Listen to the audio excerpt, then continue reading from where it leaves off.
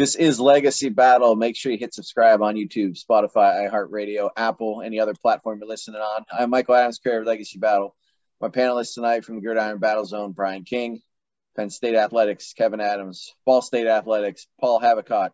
Our special guest tonight, we're joined by an actor, producer, writer. He's worked on projects such as Friday the 13th, Part 3, the Memoriam Doc, The Spirit of Haddonfield, and Never Hike Alone, the Ghost Cut. So we got Sean Richards here with us tonight. We've got a great topic for him too. Sean, thank you for joining us. Thanks, Mike. Thanks for having me. Thanks. Appreciate that. Awesome. So check this title out. This is a little bit out of our well here, but tonight's debate is going to be the greatest horror film with sports themes. And each film tonight has, let's say, a jock who is crucial to these films and the outcomes in the end. As always, afterwards, we're going to have a Q&A for Sean, our special guest. We'll have that at the end, as always. We're going to start out tonight with Christine. Okay, we're looking at a 69% on Rotten Tomatoes here. It's released in December of '83, had a budget of $10 million, did $21 million in the box office. The premise of the movie, and I guess the link to sports, would be the football team, which strangely looks like the Browns. I think the movie was taking place and supposed to be in like Rockledge, California, 1978. But we have unpopular nerd Artie Cunningham, played by Keith Gordon. Buys a 1958 Plymouth Fury. You see he's sitting in like some kind of like garden or field. And we know at the beginning of the film, it's a creepy car, kills a plant worker, seems to be haunted. Artie goes and names the car Christine. He kind of develops an unhealthy obsession with the car, changes his personality to the cool guy, maybe to fit the persona of the car. His jock friend and sort of our sports link, Dennis Gilder, played by John Stockwell, he's a little bit alarmed with what's going on with his friend. And Buddy Repperton, who's the bully in the film, played by William Ostrander, he defaces Christine. The car restores itself, ends up killing off Buddy and his friend. So Dennis and who becomes kind of Arnie's girlfriend, Lee Cabot, played by Alexandra Paul, they go on a sort of a mission to destroy Christine. There wasn't really any stars with this movie. Scott Baio tried out for Arnie. Kevin Bacon ended up choosing Footloose. Brooke Shields was going to play, the Lee character, but the filmmakers wanted to go with sort of no names, unknowns. They thought it would be better for the film and a lot cheaper, obviously. So the star of the film is really a 58 Plymouth Fury. Stephen King once said, "I chose that car because it was a forgotten car." And, it is kind of, you don't really think of that. It went on from Chrysler, from Plymouth Chrysler Corporation for a while. It was like a full-size, mid-size. Nobody really thinks about this car at all. But so the couple interesting things here, the film was shot in the same neighborhood that John Carpenter used in the movie Halloween. The big football scene in this, you got Dennis going to make a catch on the ball. He looks over, he sees Christine parked there with Arnie kissing his girl, gets in a major collision with another player, has a real severe injury. None of these cars were like stunt driven. There was no remote control used. They started the film like 24 cars, ended up with 3. And another funny thing was they didn't even use the motor from the car for the sounds. They used like the motor from a 1970 Mustang. So that was kind of acting, for lack of a better term too. So that's basically the movie Christine. I know Sean's a big car guy, so I'm hoping he kind of notices that I picked a car movie for him. And we got an email from Alexandra Paul about this film.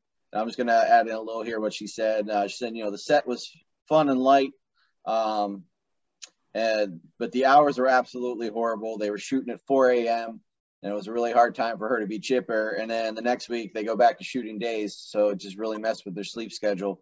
So just a little inside information there from Alexandra Paul. So, Sean, let me come to you. This was definitely a different concept and scary based off of horror films from that time period in the 70s. Your thoughts on the acting in it, but also the villain isn't a person, it's a car. Yeah. Actually, I love this movie. I think it's a great movie. John Carpenter's my favorite director. And, with all but maybe a couple that I wasn't a huge fan of, I pretty much love everything he does. It's just great. He was very versatile. He does do horror, and he did make his name with horror with Halloween in '78. But he's the reason I like him so much is whatever he takes on, he seems to really excel at it. He did They Live with Roddy Piper, and I was lucky enough to meet Roddy Piper back in 2006. But yeah, I think they made that around 86. And the Invisible Man movie with Chevy Chase, Escape from New York, Starman with Jeff Bridges, like very different kind of movies, but they all execute very well. So yeah, regarding Christine, I probably watch it at least once a year. It's a classic. It's pretty timeless to me. The music in the film is really great. Acting, I think, is right on point. Actually, I read the book by Stephen King that this movie's based on. This goes back to the last time I saw Paul before this past weekend. I was about 18 years old. I read that book on a family vacation. And, it's funny because a lot of people say, oh, the book, so much better than the movie. Well, no offense, Stephen King, I got two exceptions. I liked that Christine, the film, better than the book because I think it synopsizes the best parts of the book and really it clips along at a great pace. And then Jaws too. I like Spielberg's movie better than Benchley's book. So again, just a lot better pace. And I think if those books were made exactly, or the movies was made exactly like those books, then there'd be some drag big time, like a lot of detail in those. So yeah, and actually my stepdad's cousin is good friends with William Ostrander. He was buddy. He was quite the bad guy, real asshole. He was great in that movie at being the big prick. And Stu Charno, actually, I met Stu, and back in 2005, my girlfriend at the time and I went to Stu's house, hung out a little bit. He was an interesting guy. He's one of Buddy's sidekicks that tore apart Christine and the red-haired guy. And then, the locations like Paul was mentioning there with South Pasadena. I used to live in South Pasadena that last year. I was living out in LA, and that's absolutely correct. I think they shot a lot of the movie all over LA, but Arnie's house is in South Pasadena. It's like literally walking distance from the Myers house and all the Halloween locations from the original Halloween. And, but actually I have a 71 Jeep, and I used to take that to my mechanic in Irwindale, which is literally probably half a mile from where Arnie used to keep his car because he couldn't keep it at the house. And that's now been, that movie was filmed in 82, came out 83. It's been since demolished, and it's like a nice newer style industrial park now. But there's still a bunch of auto stuff, older auto, like it's an auto district. I don't know, with the older mechanic buildings and all kinds of stuff over there in Irwindale. So anyway, great movie. And by the way, Paul, I was going to tell you this earlier because you were talking about that Back to the Future, or not Back to the Future, the Christine engine sounding, it was a different motor in a car for that, to give it that sound in the movie, the bitchin' motor sound. Well, Back to the Future did the same thing. I've heard of DeLorean in real life, and they're quiet. It's like a dustbuster driving by you. Let's move on to our second film. We're going to go Final Destination, and this is the first Final Destination because I know there was 5 of them, and I know that the 4th one was actually called The Final Destination, so a little bit confusing. Final. And it wasn't even the final, so there was one after that because it did so well in the theaters. But it came out in 2000, a budget of $23 million, went on to gross $112.9 million, spawned 4 sequels. Technically, one was a prequel. But you didn't know that till the end of the 5th movie, where it actually, the 2 people who survived end up on the plane that crashes in the first movie that started it all. So that was kind of ironic. But the film won the Saturn Award for Best Horror Film. It also won and was nominated for several other awards. It ranked number 46 on Bravo's 100 Scariest Moments, and the plane crash depicted has made many lists of top scares throughout the years. And plane crashes are always pretty scary. The one in Castaway always got me. Like, it makes me think twice about flying. But this one was pretty well done, especially the way some of the seats were sucked out the side of the window there in the airplane there. But so the film stars Devon Sawa, if I'm saying that right, Ali Larter, who became pretty famous after this film, Sean William Scott, who's obviously most known as Stifler in the American Pie series. And yeah, without giving away too much of the film, Devon's character, Alex, he has a premonition the plane's going to crash and kill everyone on board. And this causes a fight with one of the jocks who wants to go to Paris with his girlfriend. It's pretty much just planning on having a few months of sex with his girlfriend in Paris. So he's kicked off the plane. 7 people are kicked off the plane in total, one of the teachers as well. The plane explodes after takeoff, and everyone on board died. So the 7 who remain, they had cheated death, and now death is coming for them. So that is kind of the premise of the whole movie and the whole series in general. I do like the sports aspect of the movies we're talking about tonight. There's not an actual sports scene, but the jock in this film is crucial to a lot of it, because one, they don't get off the plane without the fight happening, which he caused. So I like this aspect. It digs into the mentality and stress of having to be the best athlete in school, because that was the type of attitude that he had, that, he's right. No one's going to dictate his life. This guy is played by Kerr Smith. He's your typical high school bully, in my opinion. And in a lot of films, the head jock is usually a bully, and this fits the T to that. And his life it depends on anger. And the fact that the character Carter feared Alex for not having control of his own life. So it's really a mental film as far as that goes, if you look at it. And just something neat about the film, most of the characters are named after horror film directors, producers, and actors. So I thought that was kind of neat. So that's my film. I'm going to be honest. I don't think it's the best tonight, and I've never done that. And this is our 80th episode, I think. I've never said mine isn't the best. I don't think it's the best tonight, but I'm throwing it out there. Sean, your thoughts on this film? I know that you told me you'd seen it, and it also was kind of different because it I don't want to say changed the way they were doing horror films, but at the time in the 90s, most of the things were just slasher flicks. And this was kind of a different concept of like the whole mental process of death and things like that. So your thoughts on the film? Yeah, I really liked it. I liked, and I still I miss it today. It seems like,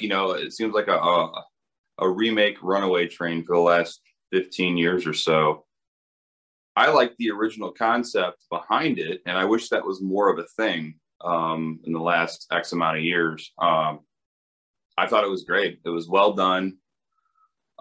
Acting was good. It was suspenseful. Like the beginning, the first half especially, I mean, there was a feeling of like realism to it, that it felt like, and then later in the movie, the second half, it kind of got a little bit, okay, death's following them, and all these things are setting up to become, you see things happening randomly, and it's death doing death's thing. I did have a little bit of trivia that might blow your mind a little bit about this movie, if you're interested. Yeah, go for it. So I was, about 10 years ago, I was doing a paper about the airline industry, and one of the topics was about airline crashes. So I had to do a little bit of research about that. And I found out that this movie is based on a real flight. And so there was a French class from Eastern Pennsylvania, I believe, and they were senior class, and they were going to Paris. and of course a lot of other people too. It was a big airliner. It was TWA Flight 800, and it was flying out of New York, and it was upon the Long Island area, somewhere over there when it exploded. And basically, now this is what's pretty jacked up about it. If you watch like YouTube videos about it, I saw a lot of, of these videos talking about these various flights. That was the most brutal one I saw. I was like, wow, that's just absolutely terrible. That's horrible. Like, and what happened during that flight, like it was like it's going up and the explosion happens and then it knocks out the bottom part of this plane. The instant explosion, the whiplash kills the pilots instantly. And then it cracks around the fuselage because there's a hole. And then the nose falls off. And then the whole plane with everybody else in there, because this was at the front, then it continues to veer up. So now there's no controls. And then it just goes up for a while. And then just plummets to the ocean. Can you imagine being somebody in that? That's just insane. That wasn't like, oh, instant, okay, it's over. No, that was like, you're talking, I don't know how many, maybe a few minutes, maybe 5. I don't know how high up they were. That's insane. And at first they said that, and there's still videos out that say that the spark underneath, and it was like old wiring, and the fuel caused the explosion. But for a long time, people were contesting that because right along Long Island is a Navy base where they test missiles out of there. And they said this was just so random, and the plane checked out. They checked it out. They didn't see anything. So they fought it. And I think about 20 years, so you're talking maybe a couple years ago, they finally admitted that one of their test missiles hit that fuselage at the bottom. Wow. Oh, wow. That's some inside information. Love that. Thank you. Good stuff. Yeah. All right. That's crazy. But yeah, really good movie. I like it. I might watch it tonight. I watched it last night just to catch up because it's been a while. So let's move on to The Faculty. All right, The Faculty came out in 1998. This film had a pretty cool cast. A few young stars who made names for themselves later on, like Elijah Wood, Usher. Usher was big in the R&B world, but this was his first film. Josh Hartnett, Jordana Brewster. It also had some established stars like Salma Hayek and Jon Stewart. So things start out on the football field. Coach Joe Willis, who's a fiery football coach, he's reaming out his whole team for bad play and everything. He's a coach for Harrington High. So he just finished up practice and he notices something strange on the field. So he kind of kneels down to investigate it. And this sets up the drama for the rest of the film. Like, what is this thing? Because Coach Willis ends up changing his whole persona, his whole attitude, everything changes. And initially it looks like he's going on a killing spree. But then you eventually realize that he's actually adding people, mostly the faculty at first, to some sort of zombie fold. So meanwhile, the rest of the main characters are kind of set up in a manner reminiscent of The Breakfast Club. You have your jock, you have your introvert, you have your bad boy, that kind of thing. One interesting subplot is with Stan Rosado, who is the football team's quarterback. And he goes kind of on this little deal where he laments about the pressure of how everyone, kind of what Mike was referring to. Everyone needs him to be perfect and wants him to play. And he's kind of put up on this pedestal, but nobody really appreciates or expects anything out of him academically or any other way other than athletically. And he actually, in the plot there, he actually decides he wants to quit the team. And so that's a big deal to everybody involved. And there's another fun scene with football involved where at this point you've got a fully infected zombie team and they're just knocking their opponents in the next week. I mean, there's some vicious hits in this. And when their opponents are down, pretty much like KO'd, then they're actually infecting, the other team with this whole zombie thing. So, as it turns out, all these people becoming zombified. I'm not sure if that's a word, but you find out. It sounds hilarious when you're telling us the plot. Right. But you find out it's because of an alien life form. And so that's kind of interesting. And then, eventually Casey Connor, Elijah Wood, is able to defeat the Queen of the Aliens, thus preparing him later to save Middle Earth. All right, that comes a few years later. But anyways, this film, it's become like a cult classic. It costed $15 million to make. And then they've made $63 million from it. So it was certainly a success. Also, a pretty cool soundtrack. You had a lot of really cool classic rock hits, and you had some alternative hits from the late 90s there.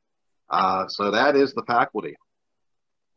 So, Sean, with this one, we enter the zombie genre, so to speak. Even though it ends up being aliens, it's still technically zombie. Also, Brian mentioned Josh Hartnett, Jordana Brewster. He mentioned Elijah Wood, too. Elijah Wood was kind of a big child actor, but specifically Hartnett and Brewster, like this kind of bolstered their careers after this film. And if you look at horror in general, a lot of big actors kind of got their start in a horror film. I mean, we got Jamie Lee Curtis, Sissy Spacek, another one. How does one of those movies bolster your career into becoming like a lead Hollywood actor, in your opinion? Well, that's the thing is, history has said that Hollywood really frowns on horror. There's no category for it, any kind of awards show, right? That you would see televised. And it's really unfortunate because it's the basis for a lot of these studios making their name. Look at Universal Studios in the 1930s. You had, Bela Lugosi, Dracula. You had Boris Karloff, Frankenstein. You had the Wolfman, the Mummy. I mean, all these monster serials that were the basis for Universal getting its footing. And it is really crazy. And yeah, a lot of actors do start in horror, and it's, and then they will go into something else. Yeah. Jamie Lee, you mentioned. I don't know if you know that Kevin Bacon had it was like a supporting role in Friday the 13th. Right. And for a long time I don't think he acknowledged that because he wanted to do other things. He didn't want to get pigeonholed with horror, which that does happen too. It's kind of a double-edged sword. So I can kind of see why they would shy away, even though they're trying to get going, because you can get stuck in that. I've seen a number of actors get stuck in one genre, probably not because they wanted to, but they also wanted to work. So what are you going to do? But yeah, it's horror definitely, I think it deserves more attention than, it's been getting snubbed for what were the Universal movies, like 80 years, 90 years ago? And it hasn't really gotten anything since. And there's so many classics. There's so many great ones. And I was an 80s horror kid, so of course, I'm biased. Yeah. And your thoughts on the film? Yeah, I like The Faculty. I think it's a good movie. Between the three so far, I'd say it's my least favorite of the three we've talked about, but that's in no way saying I don't like it or it's not a good movie. I think it's a great movie. Again, original idea, something that I'm always down for, which seems fairly rare nowadays. Yeah. And the thing that when he was talking about that movie, the things I remember about that movie were Josh Hartnett had a pretty bitchin' car, and I think it was like a Nova, maybe black, jacked up, like a 70s Nova. I think maybe that or Chevelle. Anyway, but yeah, what was making me laugh was the, because what's the actor? Robert Patrick, the coach, the T-1000. So yeah, so I think he was really primarily known for that before he did this, and he was definitely cued in on being a serious character. So he comes to this movie and he's serious coach. You know, he's not jacking around, and he's not a very nice guy. From what I remember, it's been a while. Yeah. And then I think, yeah, he was talking about how the alien things or what have you take over and they become like super jacked and they're rocking other teams in the field. And like this one hit, all of a sudden Patrick's like, you know, he's just like totally changed his character. He's like, whoa! And I'm like, you know, because he's an alien now or something like that. And I was like, oh man, I just remember that one scene where he reacted that way. I was like, so not Patrick-like at the time, which was great. That was funny. Let's move on to our final film tonight. If you can't see it behind Kevin, it's going to be Carrie. Yeah, this is definitely, I think, the scariest movie that we're talking about tonight. Got 93% on Rotten Tomatoes, directed by Brian De Palma. Screenplay was Lawrence Cohen, and it's based on Stephen King's 1974 novel, Carrie. The film features Piper Laurie, Amy Irving, Betty Buckley, William Catt, and Travolta in some of the supporting roles. You got Sissy Spacek. She plays the main character, Carrie White, who's a shy 16-year-old who's mocked, bullied at school, which we all know that happened back then. It still happens today. Kind of brings it to home for a lot of people. She lives just with her mother, who's, you know, a very religious person. Tries to shelter Carrie from everything. Carrie goes through some, you know, things throughout the school year, but she gets invited to prom by the jock of the movie. He's like he's a letterman in like every sport for the school. Very popular. And then the popular kids that he's friends with, including his girlfriend, they get Carrie voted as prom queen to get her up on stage because they wanted to basically ridicule her, make fun of her, and they ended up dumping pig's blood on her when she was receiving the crown. And this set Carrie off on a rampage. She started basically using telekinesis powers, killing and locking all the classmates in the gymnasium where the prom was being held. Set the school ablaze. You see her leaving the school as all of her classmates are dying. She ends up going home. Her mom tries to comfort her and helps her bathe, and then ends up stabbing Carrie. And Carrie didn't take too kindly to this and ends up killing her mother, basically levitating her mom and throwing a bunch of sharp objects at her, crucifying her. So, you know, it's the first of more than 100 movies based on Stephen King's works. It was released in 1976. Carrie became very successful, grossed over $33 million, only had a $1.8 million budget, received 2 nominations at the Academy Awards for Best Actress, Best Supporting Actress. Critics and audience members, they cite it as one of the best films based on a Stephen King publication. It was ranked 86 on Empire's list of 500 greatest movies of all time. It was ranked 15th on Entertainment Weekly's list of 50 best high school movies. And then the prom scene, it's cute that Michael's movie was ranked 46th on Bravo's Scariest Moments, because the prom scene was actually ranked 8th in the 100 Scariest Movie Moments for Bravo. There was a sequel. There was also a remake of this movie. There was also a television film. So it definitely had an impact and a legacy that carried on. Oh, good one. That's a good one. Get it? Carried on? Yeah. Like what I did there?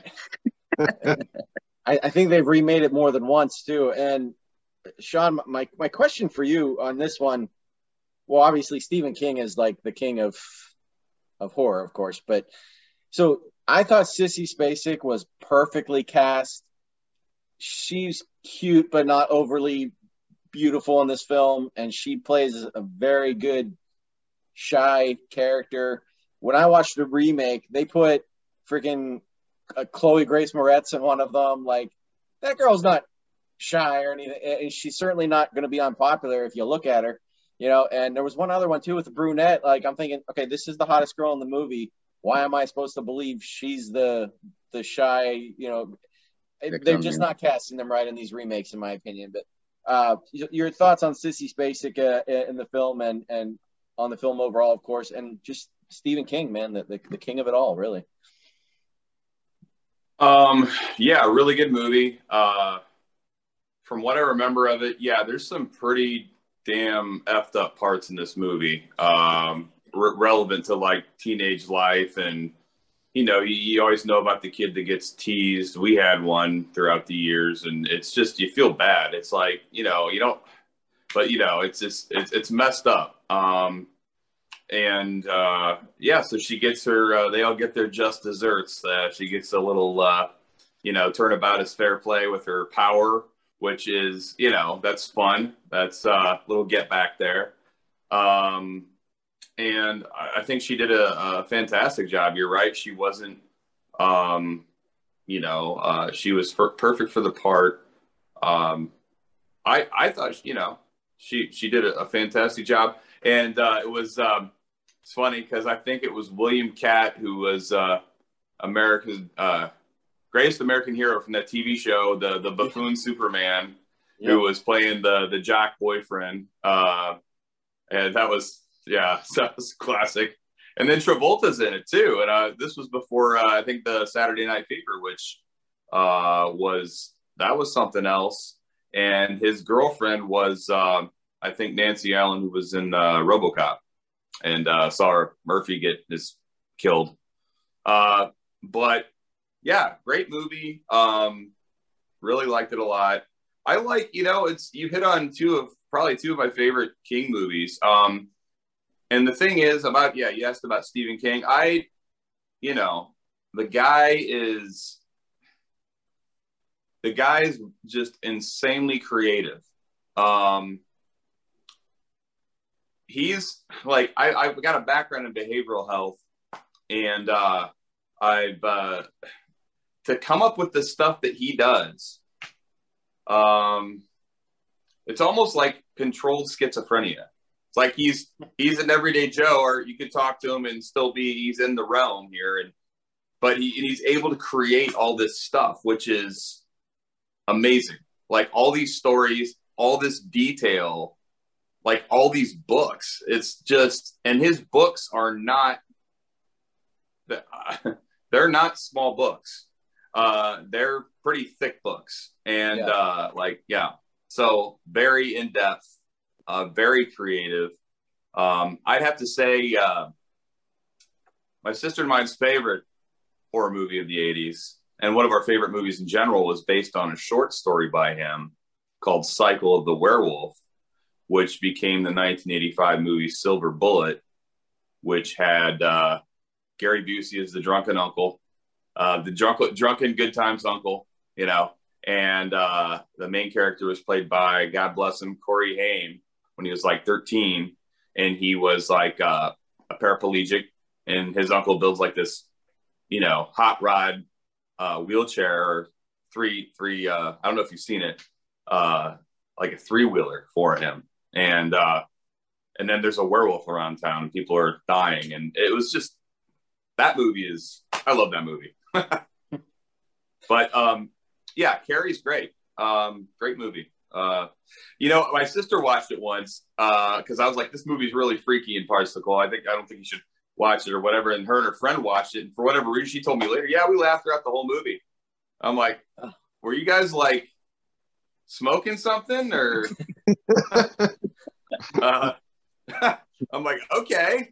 I mean, there is some parts that do strike as kind of goofy comedy, a little bit. There's just these little things in the movie. You're like, I don't know, where she's pulling the cord and the blood's teetering and it's got that noise.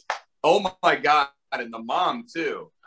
Like some people, I could see how some people, like, she's a real nut, but if she's so over the top about it, some people might snicker, I guess. But to me, it just depends on what kind of person you are and how you take that. I took it as, wow, this lady's really disturbed person. Like, yeah. Well, our shout outs tonight before our vote, Jeepers Creepers 2 and The Cheerleader. So let's move into our vote. Brian, you're in my upper corner. Can't pick your own, guys. All right. Well, when I watched all these films, I mean, some of them kind of, were scary, but I don't think anything really kind of put fear into my heart the way Carrie did. I mean, and then that one really touched home too, as far as, I mean, anybody that ever went through any kind of bullying.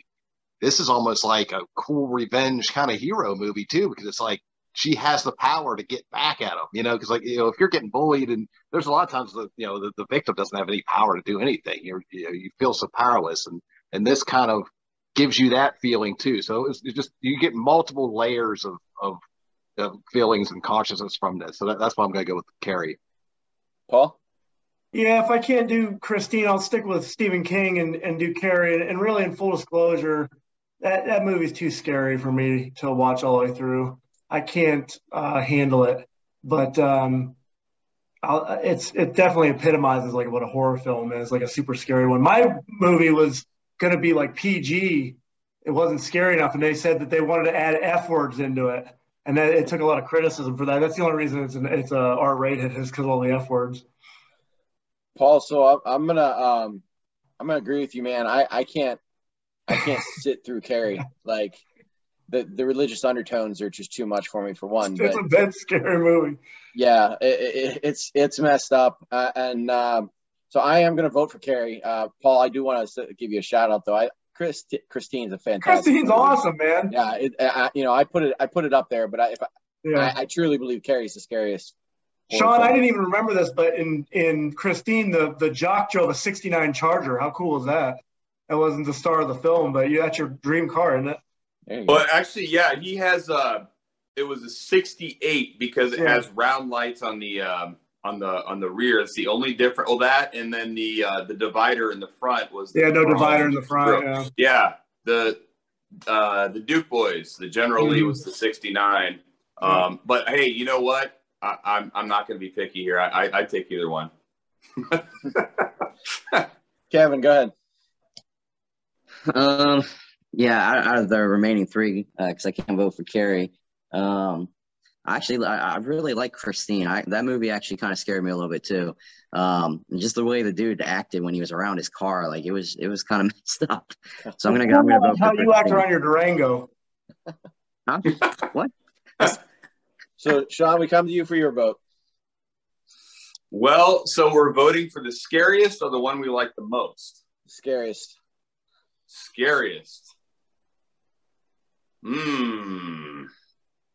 Damn.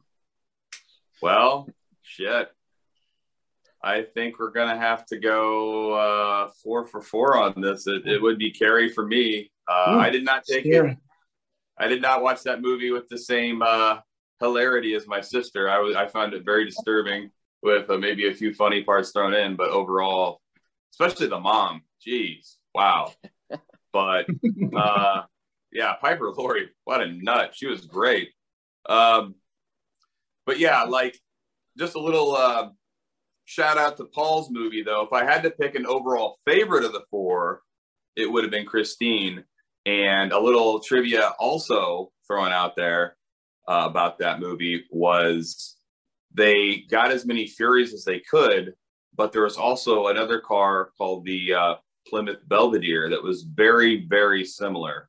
And they used Belvederes and they just modified them for scenes with the Fury. And actually, my grandpa had a 58 red Belvedere, and I thought it was a Fury for the longest time. And it's such a minor difference between the two. And for a while, I was like, shit. I was like, wow, I've been to so many car shows. I've never seen this car. And here's like a 1960 picture my grandpa has of this ride he had back then. And he actually had Christine, but I thought it was that it looks like almost identical, but it was actually a Belvedere. Very slight difference just on the chrome side paneling there. Well, it's 4 votes for Carrie, 1 for Christine. So the win goes to Kevin. We got 1 question each, guys. So pick out your best one. Kevin, you won the show. You get first question for our guest, Sean. Yeah, just for all the different parts that you've had, what was your favorite? What was your favorite role? Well, I guess you couldn't. It would have to be a role that was written with you in mind, or me in mind, actually. Like that's like the biggest compliment being an actor. And I got to know a group of people when I was living out there, and one of these individuals is a writer, and he wrote this short film, and it's actually, he wrote me as the lead villain, and it's basically like Dungeons and Dragons gone wrong, like it's a version of it that's from a different time. And it's super, it's independent. But it's really, I like it. It's a great short. It's about, 12 minutes. I think that was, I love that because, that was probably the most rewarding too, because I had to learn on the fly about this game, Dungeons and Dragons, because I'm the lead bad guy in it, and I'm supposed to be the really serious one. They called them the DM, the Dungeon Master, or something like that. And I'd never played this game in my life, so I'm going and learning this as we're shooting it. And these rest of the people know about this game. I don't know about this game, but I'm supposed to be the guy that knows everything about this game. So I'm just like, okay, and they're telling me the lines and I'm like, they're defining stuff. So I'm doing the parts as I'm learning the stuff. And then a few people have seen it since then. And they complimented me on, I was very, very believable in that. And I appreciate that. That's a huge compliment. So tell us about your project, the Friday the 13th Part 3, the Memoriam documentary, and tell us about it and where people can find it to watch. Yeah, it's, it started as, first of all, you can see it on YouTube for free. You just enter in Friday the 13th Part 3, the Memoriam documentary. Little wordy on the title there, but it's, I'm pretty proud of it. It's, I think it's about 195,000 views now. So it's got a steady stream of people that really like it. And basically the idea for the project came about because I had met Richard Brooker in 2006. And it wasn't a great initial meeting. He had, I was pretty stoked to meet him. He was the first guy to ever play Jason, ever to don the hockey mask in Part 3, the one in 3D in 1982. And I had been to like a 25th anniversary get together. They had all these people from all throughout the series at this little building at Hollywood and Highland. And, you got to meet a lot of people. And there was even a lot of people there from Part 3, but Richard wasn't there. And I'm like, damn, the original Jason that's too bad. But I was living in Florida at the time. And then he went to a thing in Orlando, which that was it was like the Orlando FX something event or something. And it was such a crazy mix of people. Like, that was kind of fun. Robert Englund, who's Freddy, was there. George Romero, who's passed on now, Godfather of Zombies. Tony Moran, Halloween. Richard Brooker. Peter Mayhew, who was Chewbacca. He was there. I met him. I'm like almost 6'4", and pretty big hands. This guy shook my hand. It was like a baseball mitt around my hand. Like, he was just huge, but super nice guy. And David Carradine was there, and like not even 6 months later, he was dead. Like, I met David, and he was probably one of the most intimidating people I ever met. But so I hung out. I met Richard, and then I met him a second time, but I was at a different event. And, I was just done for the day doing what I was doing. And I walked by his table, and he's got some pretty cool pictures from Part 3. And I'm just checking him out. And, he kind of is like, I look up at him. He's looking at me. He's like, do I know you? Have we met? He's like, I'm terrible with names, but I never forget a face. And I was like, yeah, we met a couple months ago. And he was like, a couple months ago. Like, oh no, that wasn't Orlando, was it? I was like, yeah. He was like, hey, I'm sorry about that. I was jet lagged. I'm from England. I just got back from a trip. I was not feeling good. I should actually canceled, but I had a commitment to the show, and I just, my mind was on something else at the time, and I was kind of scrambled that day. So I really apologize. So, and he's like, so I was like, wow. I was like, that's pretty cool. I was like, wow, to remember that. And, he apologized. I'm like, wow. And then he's like, hey, you wanna take a picture? You wanna get a picture together? And I was like, sure, Richard, that sounds good. And then that's the picture of me and him in '06 there. That's the one that appears in the documentary. It's just, I've met a number of people in film throughout the years, and that was really big of him. And also too, more to the point, that was something that was special about him was nobody's ever said this to me before ever. He's like, to the fans, you see like, you want to ask stories about the making of Friday Part 3. And he's like, well, sure. I'd love to tell you about that or this or whatever. He's like, but what about you? What do you like? What do you do? What makes you you? And nobody in film has ever asked that. It's always about, well, everybody's coming for me.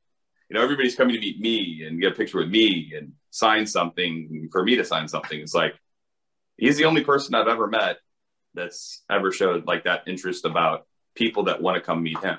So that was special and unique. And then, partied that night. Actually, that was at a hotel in Cleveland, and the bright transformer blew outside. So it's a blacked out hotel in Cleveland at this event, and people are going room to room, and everybody's drinking with candlelit rooms. And it was a weird, fun party night. And then I saw him a final time after I got out of the Fire Academy in Tampa. And, he just came up and, hit me on the back. Hey, man, how you doing? I'm like, I'm good, good. How are you doing, Richard? He's like, good, good. He's like, hey, after I'm done signing and doing pictures for the day, how about we go grab a drink? And I was like, sure, sounds good. So we shot the breeze for about 20 minutes. And he said, I gotta go make an appearance over here. But hey, it was great to talk to you. I was like, hey, good talking to you too, and take care. And that was about it. And then about 6 years later, I heard that he suddenly passed away at 58 from a friend. And so I had this idea to, I used to do location visits, and I did some photography and video of visiting the Part 3 locale on a trip to California in '03. And then like a year or two, about a year later, no, a few years later, some trespassers had snuck into that cabin that's featured in the film and inadvertently burn it to the ground. And, so I thought, well, maybe I can share with what I have, the location that was, how it was, video, photography, and maybe a little 1 or 2 minute video for the fans that can't visit it, how it is anymore, or how it was, and dedicate it to Richard at the end. And then life just took me west, because I'm from Indiana, and I was living in Indiana at the time I had the idea, and when Richard passed. And then I ended up getting a job in LA, and a lot of those cast members from that '82 film still lived in the area. And I told them about what I was doing, and it was kind of a tribute or story about Richard and the making of Part 3, which actually Part 3 dethroned E.T. for one weekend in 1982. I think E.T. was dominant for like 4 or 5 months in '82, and it knocked it off that weekend. So that's something to be said, I guess. Yeah, it was if you could ever have a chance to see that movie in 3D, it's not the typical red and blue glasses 3D.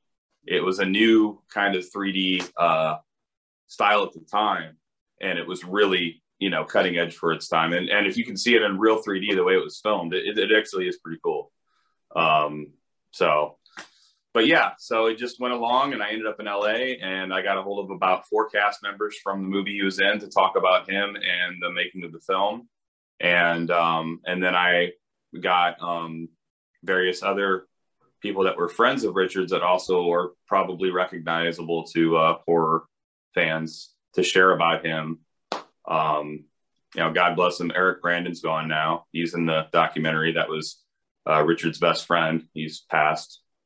And Louis Lazara, a huge shout out to Louis, who he had an amazing career as a makeup effects artist. I mean, his best friend was Roy Scheider from Jaws, Chief Brody, and then, the appliances and stuff. And he's worked on Arnold, and he just passed away. I don't know. I think it was about 7 months ago. He gave us some great behind the scenes photography for it.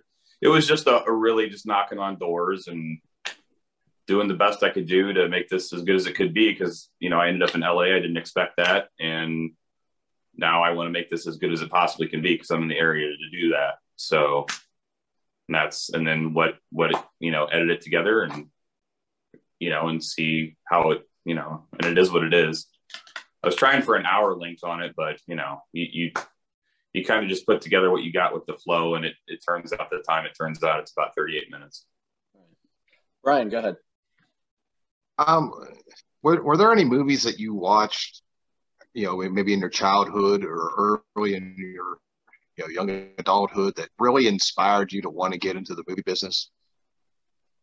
Well, I think it was just this whole experience. And I think Paul and anybody else that, that grew up during the 80s with the movies that we had then, going with the folks or going, with your friends. I mean, it was just an explosion of classic films from that decade. I mean, you always got your classics in every decade, but I think the 80s really outdid themselves. I mean, or that decade itself is just crazy packed with just classic movies. And then, and a lot of which we're seeing today that, are getting remade and whatever. It's like, so I'd say that experience,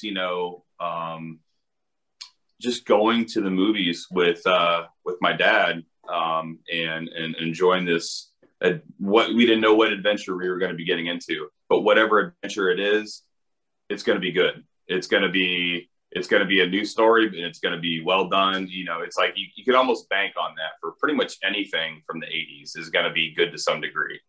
And I was just a kid from Indiana, and I'm just like, I don't know how I could do it, but somehow, someday I want to be a part of it.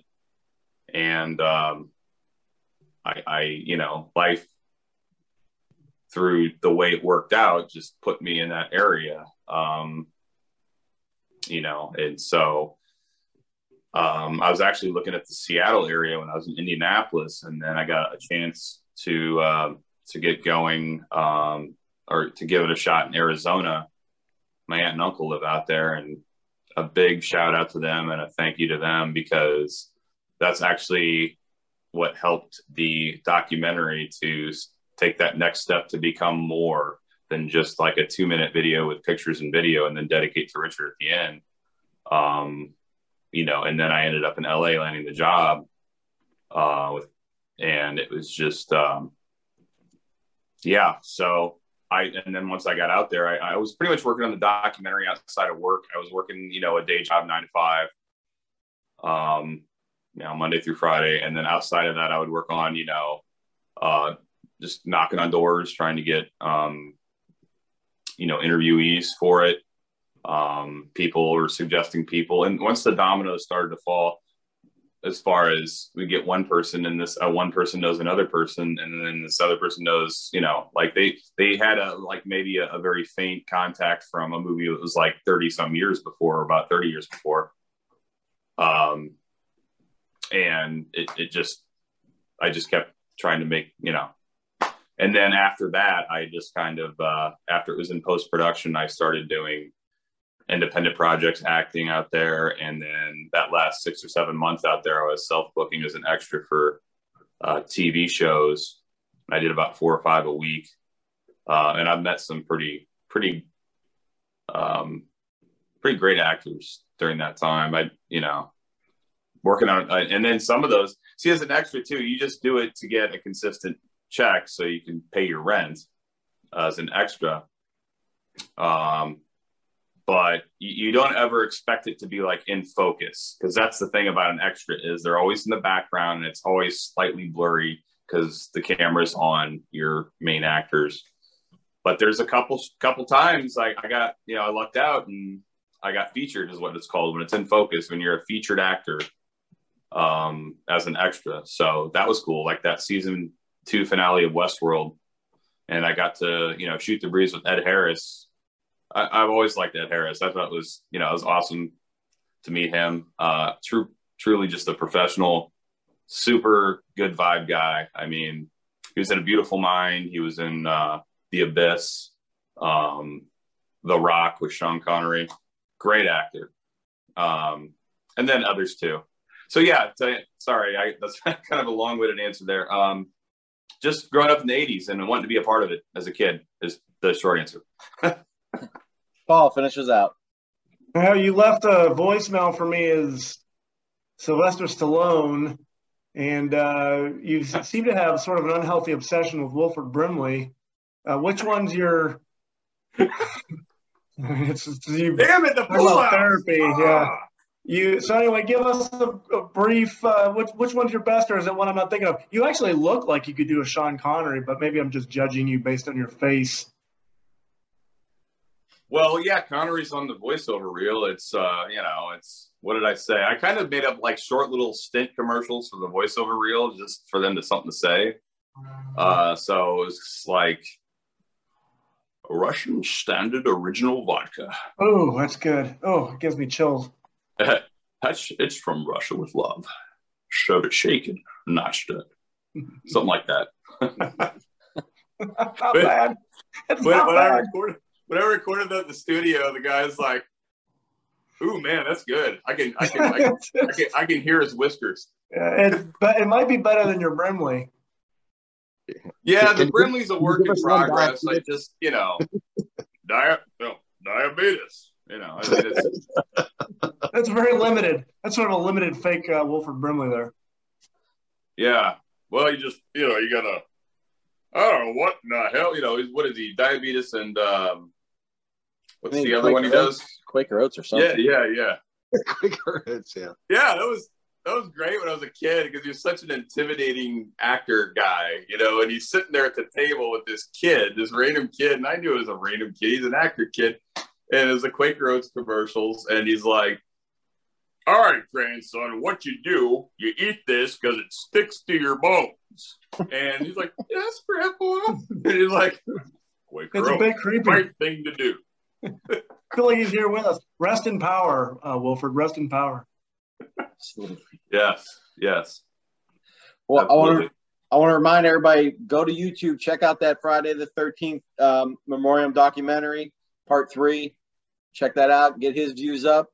I want to thank everybody who's been watching this show tonight. And I want to remind you to hit subscribe on whatever platform you're listening on. And thank you, Sean Richards, for joining us. We appreciate it.